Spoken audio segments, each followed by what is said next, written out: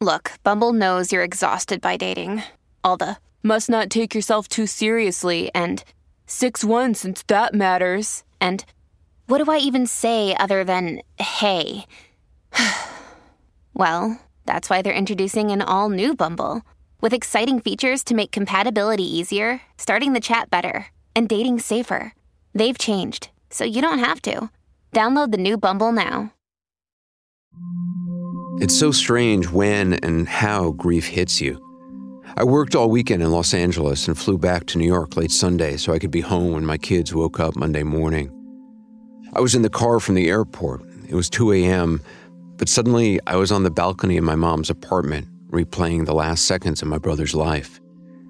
It's like I was trapped, suspended in this obliterating sadness. It swallowed me. The violence of it, the horror of it.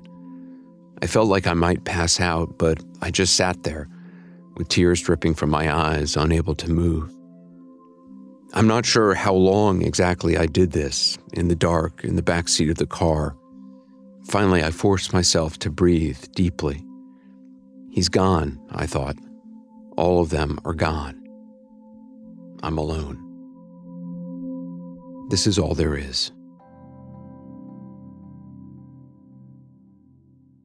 I think I'm going to stop this podcast in a week or two. I think I need to take a break from it for a bit. I've already done an interview for next week's episode, and the following week I want to finish the season with your voices, with your calls. I ended last season with your messages, and I think that's how this season should end as well. We've set up a new phone line for you to call if you'd like to leave a message in our voicemail box. Let me know if there's something that you've learned in your grief that might help others. I can't promise we'll use your message, but I do promise I'll listen to all of the messages, though it may take me some time. Feel free to leave your name and phone number, but you don't have to. The number to call is 917-727-6818. That's 917-727-6818. And I'll say that again at the end of the podcast. We'll be right back with my guest today, a remarkable woman I really want you to hear from. Her name is Shamayim Mamashu Harris. All There Is with Anderson Cooper is supported by Evernorth Health Services. Grief is a human experience. Shouldn't the care we receive feel human too? That's why Evernorth Behavioral Health ensures all members have access to live, specialized support anytime, in person or virtually, with a 100% follow-up commitment to make sure that they get the help that they need. So no matter what stage of grief your employees may be in, there's always a person ready to listen. Stressful times can lead many to bottle up complex feelings, especially at work. 59% of those suffering say nothing. This can have unexpected and serious mental and physical health implications. And with Evernorth's data-driven risk monitoring tools, they can help spot challenges early and step in to guide individuals to care before they undergo any more suffering.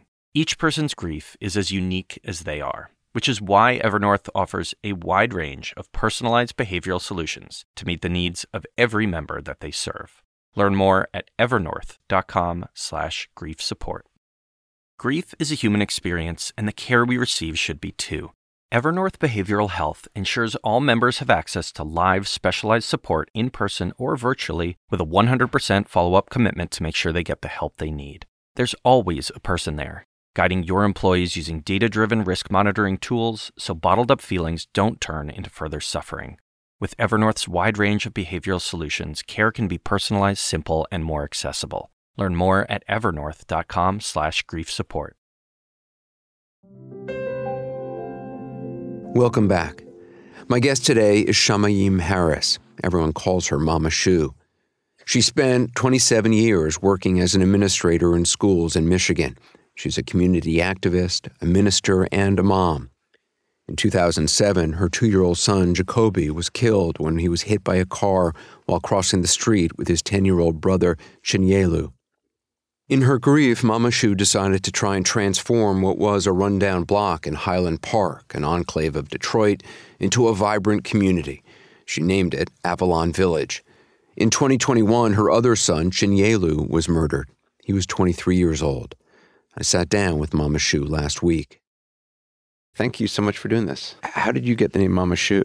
So in my community, we're addressed as Mama or Baba, which means father, And it's basically an African, it's like a handle, just like Mr. or Ms. So it's also like a form of respect. The Shu is, S-H-U, is the Egyptian god of the air. So my name is Shamayim Mama Shu Harris. Your son, Jacoby, was killed when he was just 2 years old. What was he like? He was 2 years, 1 month, and 6 days old, to be exact. And he was very, very smart. I believe he was just a prodigy. He was a DJ. He would have the microphone rapping and everything, and he would work that turntable. And That's amazing. oh, yes, it was. The buttons and everything. He was just a bold little something while he was here. Just a special little being. He was and is. What happened on that day? Chinyelu and Jacoby were crossing the street.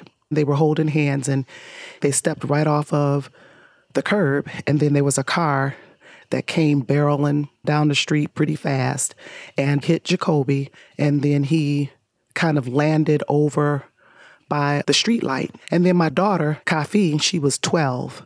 She ran outside and she picked Jacoby up and she was saying, Jacoby. He ended up being brain damaged, didn't get that much oxygen to his brain. He was connected to the tubes and everything. But basically, they just had him holding on, and we knew what the inevitable was going to be.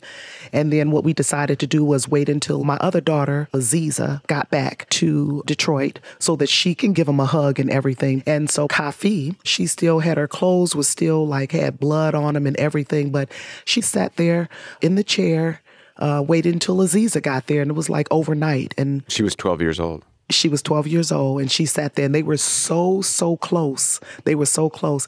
She stayed there. She stayed right there like a big sister and waited on the other big sister to come so she can basically say goodbye. What was that night like for you? That night was one of the roughest nights. I really didn't think I was going to last overnight. Literally, I thought I just wouldn't be able to make it. You know, I thought that maybe my heart would stop. I don't know. I couldn't function no more, wouldn't be able to eat. I didn't know what was going to happen. Because, you know, Anderson, sometimes me and my friends, we would hear about things that would happen to other families and their children actually dying. And we would just have stories like, oh my God, I would not be able to take it if my kid would die. Oh my God, I would just want to crawl into the grave with them. Just those are the kind of things that we were saying before. And so it actually happened to me. And it was even, the pain was worse later on. It didn't get better. Like the first year is just horrible. Just a realization that my kid got killed. Like, I actually lost my 2-year-old son. He was actually hit by a car, holding my other son's hand. And yeah, it just got worse. And what I mean by it getting worse, it seems like that first year is like almost the first of everything. You know, the first birthday, the first holidays, these first things that you just notice that somebody missing. I heard you say something, and I found it really moving. You said, I chose to transform my pain into power, my grief into glory, my loss into love. When I heard that, I was like, wow. Yeah, because one thing, it does end up being a choice. You know, sometimes we can be in grief so long, but at some point, we do have to keep it moving. Because those loved ones have kept it moving. They moving. How do you do that? Man, I'm telling you, every single thing that I do right now is grief. This is grief. It just looks beautiful. And that's the way that I look at it. So this is grieving. You are still grieving. Oh, yes. Every single moment. Every single moment. Every single moment. There is not a moment that I don't think about every detail of what happened. I've heard you say in the past, Jacoby gives me courage. He just keeps me going. A lot of the things we do around children are because of him. Can you talk about that? After Jacoby's death, what then led you to try to change your community? When I was a little girl, my neighborhood was beautiful. I would talk to the elders and go to the store, and my school was just right around the corner, and everything that you needed and wanted was right there in the neighborhood. And I wanted to recreate that. Highland Park at one time was one of the best neighborhoods in Michigan. It was very beautiful. The city of trees, it just was so beautiful. And it took a hit with Chrysler moving out, and our schools started getting closed down. And I wanted it to rise like the phoenix and be beautiful again, a place that is really, really highly desired to live in. And I just started on this block, and I remember just envisioning it. I didn't want to leave the hood. A lot of people leave, they want to go to maybe somewhere safer or somewhere that has a better school system and, just all of these things that they feel that are better. And I'm like, you know what? I'm staying right on this block, and I'm just going to compact everything that I want on this block and the people want on this block. You've acquired 45 lots of land, is that right? Yep, 6 structures and the rest is land. It took about 8 years to actually clean it up. And so I'm building a village. We have a park called Jacoby Rah Park. It has his picture. His headstone is actually there. I didn't put it in the cemetery. I had them deliver it here. It's a beautiful space. It's real sunshiny, just like him. There have been weddings there. There have been celebrations in that park. Yes. I also do memorials and funerals in the park. The first funeral I had here actually was my bonus son. I had a stepson. His name was Peely. He got killed when he was 34 years old. He was murdered May the 13th, 2015. Oh, my gosh. And I did his funeral here in the park. But the Homework House was the very first structure that I wanted to finish. And it took about 5 years and some change to build, actually. Homework House is a place kids can go after school, do their homework. I know there's a music studio there. Yep. They have all kinds of sessions, art class. We also have a washing machine and dryer. Because working in the school system, I saw a lot of children coming in, their clothes were dirty. I have underwear and socks and all of those things, uniform shirts. Everything is all nice and crispy. We have school supplies and they get a meal and everything. So we had the STEM lab. I was able to get a grant for our science, technology, engineering, and mathematics. We built one out of a shipping container, but there's a lot of children, unfortunately, who have lost their siblings, their brothers and their sisters and uncles through mostly murder, mostly crimes like that. And so we try to have support for them. We have support groups here at the Homework House. I read that the one street light on the street was repossessed. Is that even allowed? So, Anderson, they took all of the street lights in Highland Park, all of the residential areas. The street lights got repossessed back in 2011. So they actually came and picked up the poles and actually took them. It was about maybe 1,200, and they took them out of all of the side streets. So right now, Avalon Village and another area, we did a fundraiser. We're the only very first relit block since the lights were repossessed. So you're the only one who has light. We have 6 solar street lights. 5 of them have Wi-Fi capability. So the kids could pull up, do their homework. People can sit in the park and chill and sit in their cars if they need to get on the internet. How much has all this cost so far? Oh, my goodness. Oh, Lord, I would probably say maybe close to $1.5 million. And this is overtime. We raised $250,000 in our very first Kickstarter that we did. So that was like the first big chunk of money that I was able to initiate and start the village. So I just try to find funding through grants and different things like that to build what it is that we need. I sold fish sandwiches and stuff too, Anderson. Yep, sure did. We had bake sales, fish sandwiches to buy the land. Some of the land was $300 for the lots and everything. So my goal is to have a nice, beautiful arch that says, "Welcome to Avalon Village." Like when you pull up in those beautiful gated communities, how it looks with all the beautiful shops and to have coffee and tea and sit and read a book in the park and the concerts and different things like that. So we're doing all of that. Mama Shu's only surviving son, Chinyelu, who was 10 years old when that speeding car ripped his little brother Jacoby's hand from his, worked security in Avalon Village. On January 26, 2021, he was shot to death. Every detail of what happened to my son Chinyelu, everything is so vivid. It's just 3 years. 1/26/21 is when he became an ancestor.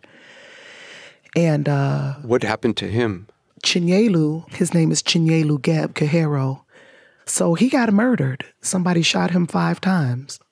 He was right across the street. He was sitting in his truck and he was doing security.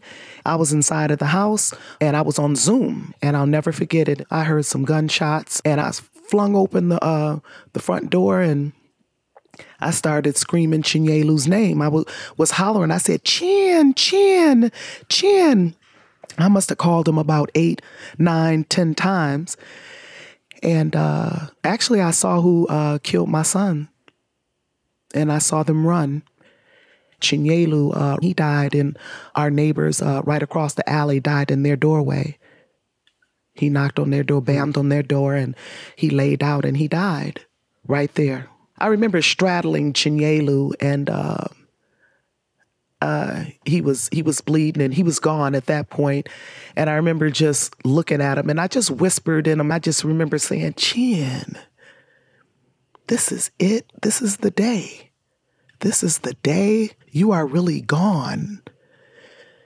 And I just whispered some things in his ear, and I just got up off of him when the ambulance came and everything. And I saw them working on him and everything, but I already knew he was gone, but they had to do that. I already knew what it was. Yeah, that right there is devastating. It still is. That is still just very, very fresh.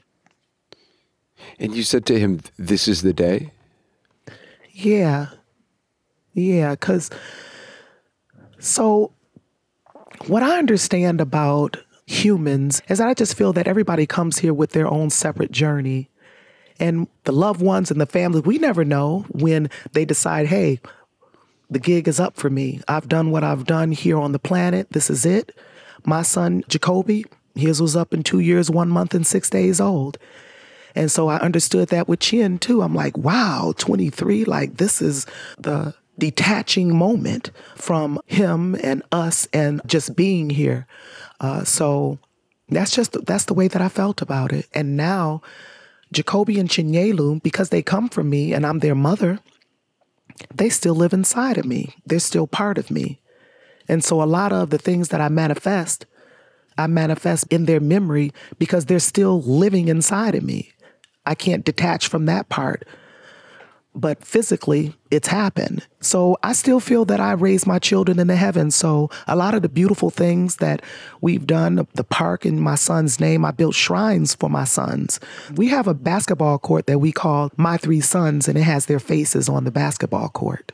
I had a big, beautiful mural. So those are like my three boys. But Chinyelu's shrine is very beautiful. We got some of his friends, they helped to build it, and it's a space where they hang out.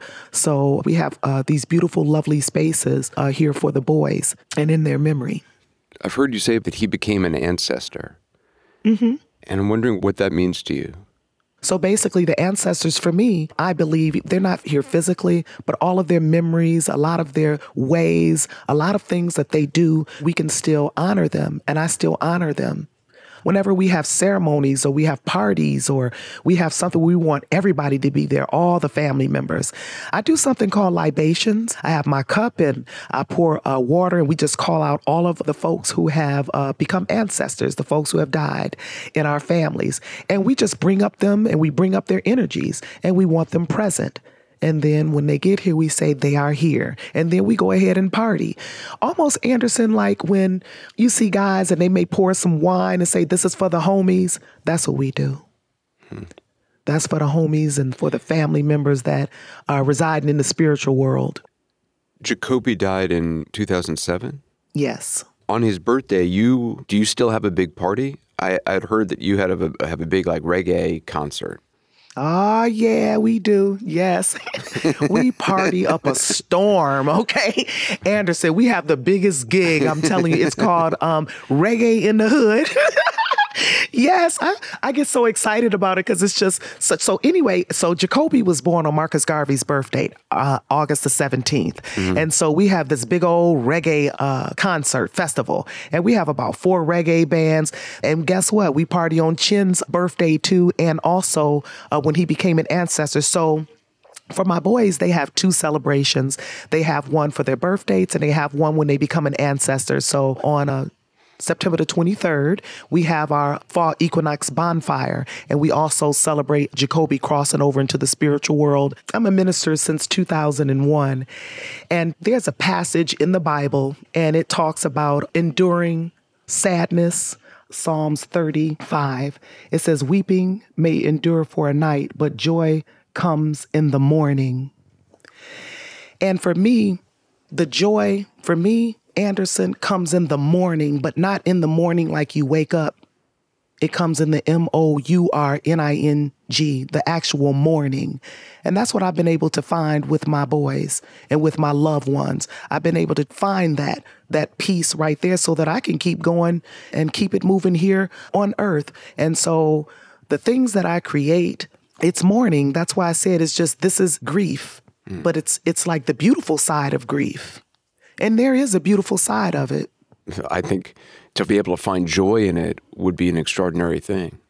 So yeah, for me to create Jacoby Ra Park brought me healing, brought me joy, brought me happiness. And that's what I show. And I talk to a lot of mothers who have lost their sons, and I show them how they can actually honor their children and create shrines and do beautiful artworks. And what did your son like? And just to show them how to put things together. So I try to find ways to help them. But I do tell them that it gets more bearable as you go on. I do say that. But I am very truthful about it and saying that this is just some raw shit you're going to feel for a while, for a while. I think that one of the greatest things here is just to enjoy things right now, how they are right now, how beautiful they are right now, and not to attach yourself so tightly. Not to attach yourself so tightly to what? I had to understand and detach from the physicalness of them to learn that piece and know that I can still deal with those boys on a higher level. And that's what I do right now, to be able to still be their mother, still understand and be able to commune with their spirits. I know that they're gone. I know that they're dead. I know that they're not here. I know that they're ancestors. But I also know that they're still here because they're part of me. And I'm still able to work with those boys. And I do. And I feel them. I know when they're around. I know when they have their hand in certain things that happen. I just feel it. And you still have a relationship with them? Yes, I have a full relationship with them. Full relationship. Do you talk to them? I talk to them of being a parent because I feel in my head that I'm still a parent. I'm still a parent, but I'm raising these boys in the heavens. So I'm still connected. That's how I feel. And I talk to them, hey, I'm doing this. And it's just certain things that happen that go through. And I'm like, oh, okay, that wasn't nothing but Chin, That wasn't nothing but Chin that did this, Oh, that was Jacoby right there. I always know. I always know which one, too, because I know their energies. They each have their own distinctive signature? Oh, my goodness. Whenever it's time for a rah-rah or for me to, stand up, that's Chinyelu. Like, Ma, you about to do this and whoop, whoop, whoop. That was his, that's how he would talk. You about to do the whoop-de-doo. I was like, yes, I am. Yeah, that was Chinyelu, boy. The person who was driving the car that killed Jacoby, what happened to that person? So Jacoby, his killer, he actually was a neighbor, Anderson, lived on our same street. He got 3 to 15 years. He ended up doing 3, but he was held accountable. And basically what happened was he left the scene. He left the scene knowing he had hit your child. Yes. And that's why he got 3 to 15 years. The people who killed Chinyelu, from what I understand, one of them is deceased. And the other one is in jail right now. He's in for another crime. So I'm trying to work with the authorities. I'm telling them I saw what happened. I saw the people running away. I saw the men. I can identify the young man and everything.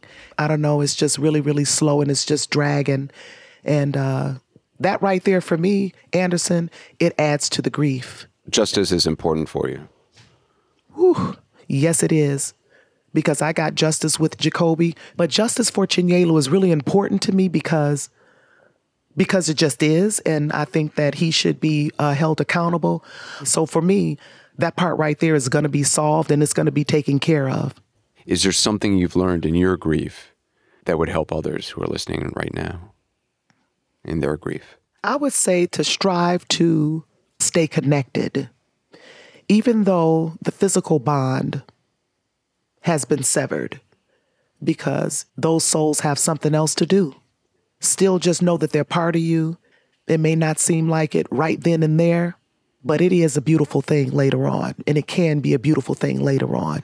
That notion that you can still have a relationship with somebody who's died is something I learned in the first season of this podcast from people I was talking to, and it was a revelation to me.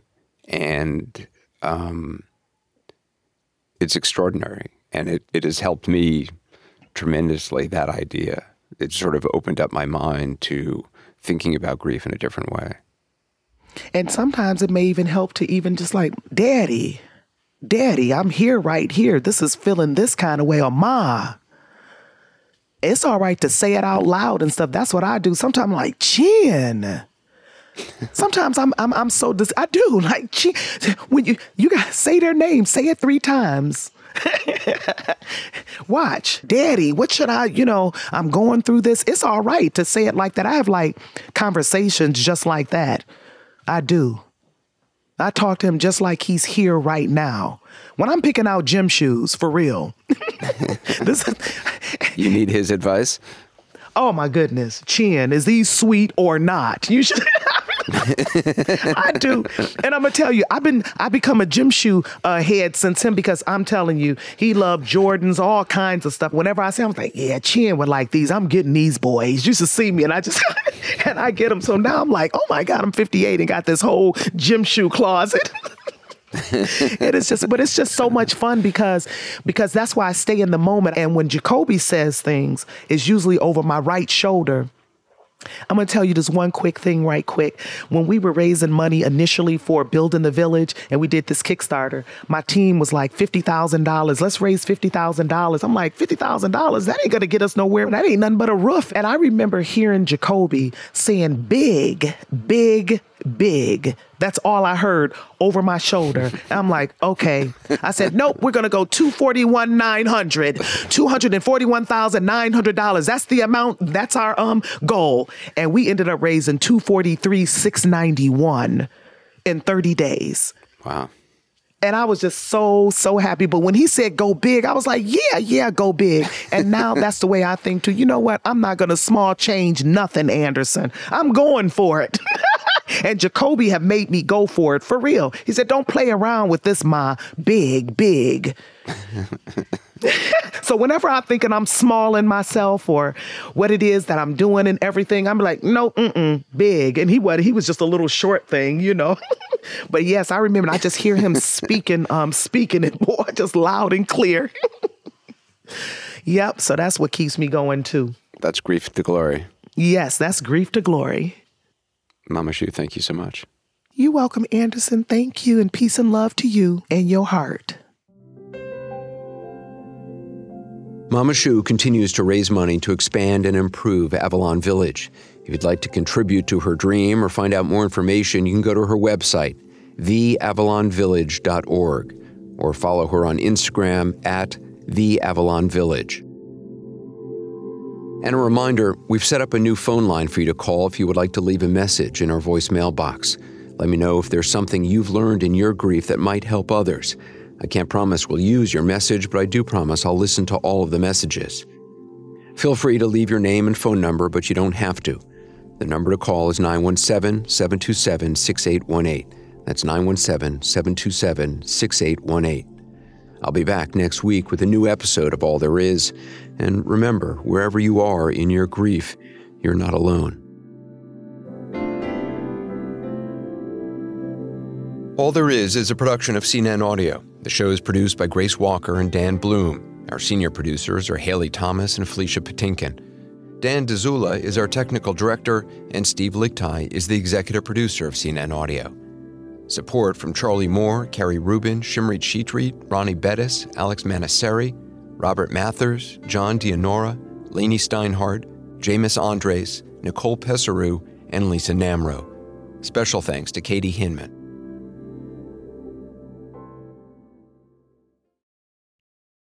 Grief is a human experience, and the care we receive should be too. Evernorth Behavioral Health ensures all members have access to live, specialized support in person or virtually with a 100% follow-up commitment to make sure they get the help they need. There's always a person there, guiding your employees using data-driven risk monitoring tools so bottled-up feelings don't turn into further suffering. With Evernorth's wide range of behavioral solutions, care can be personalized, simple, and more accessible. Learn more at evernorth.com/grief support.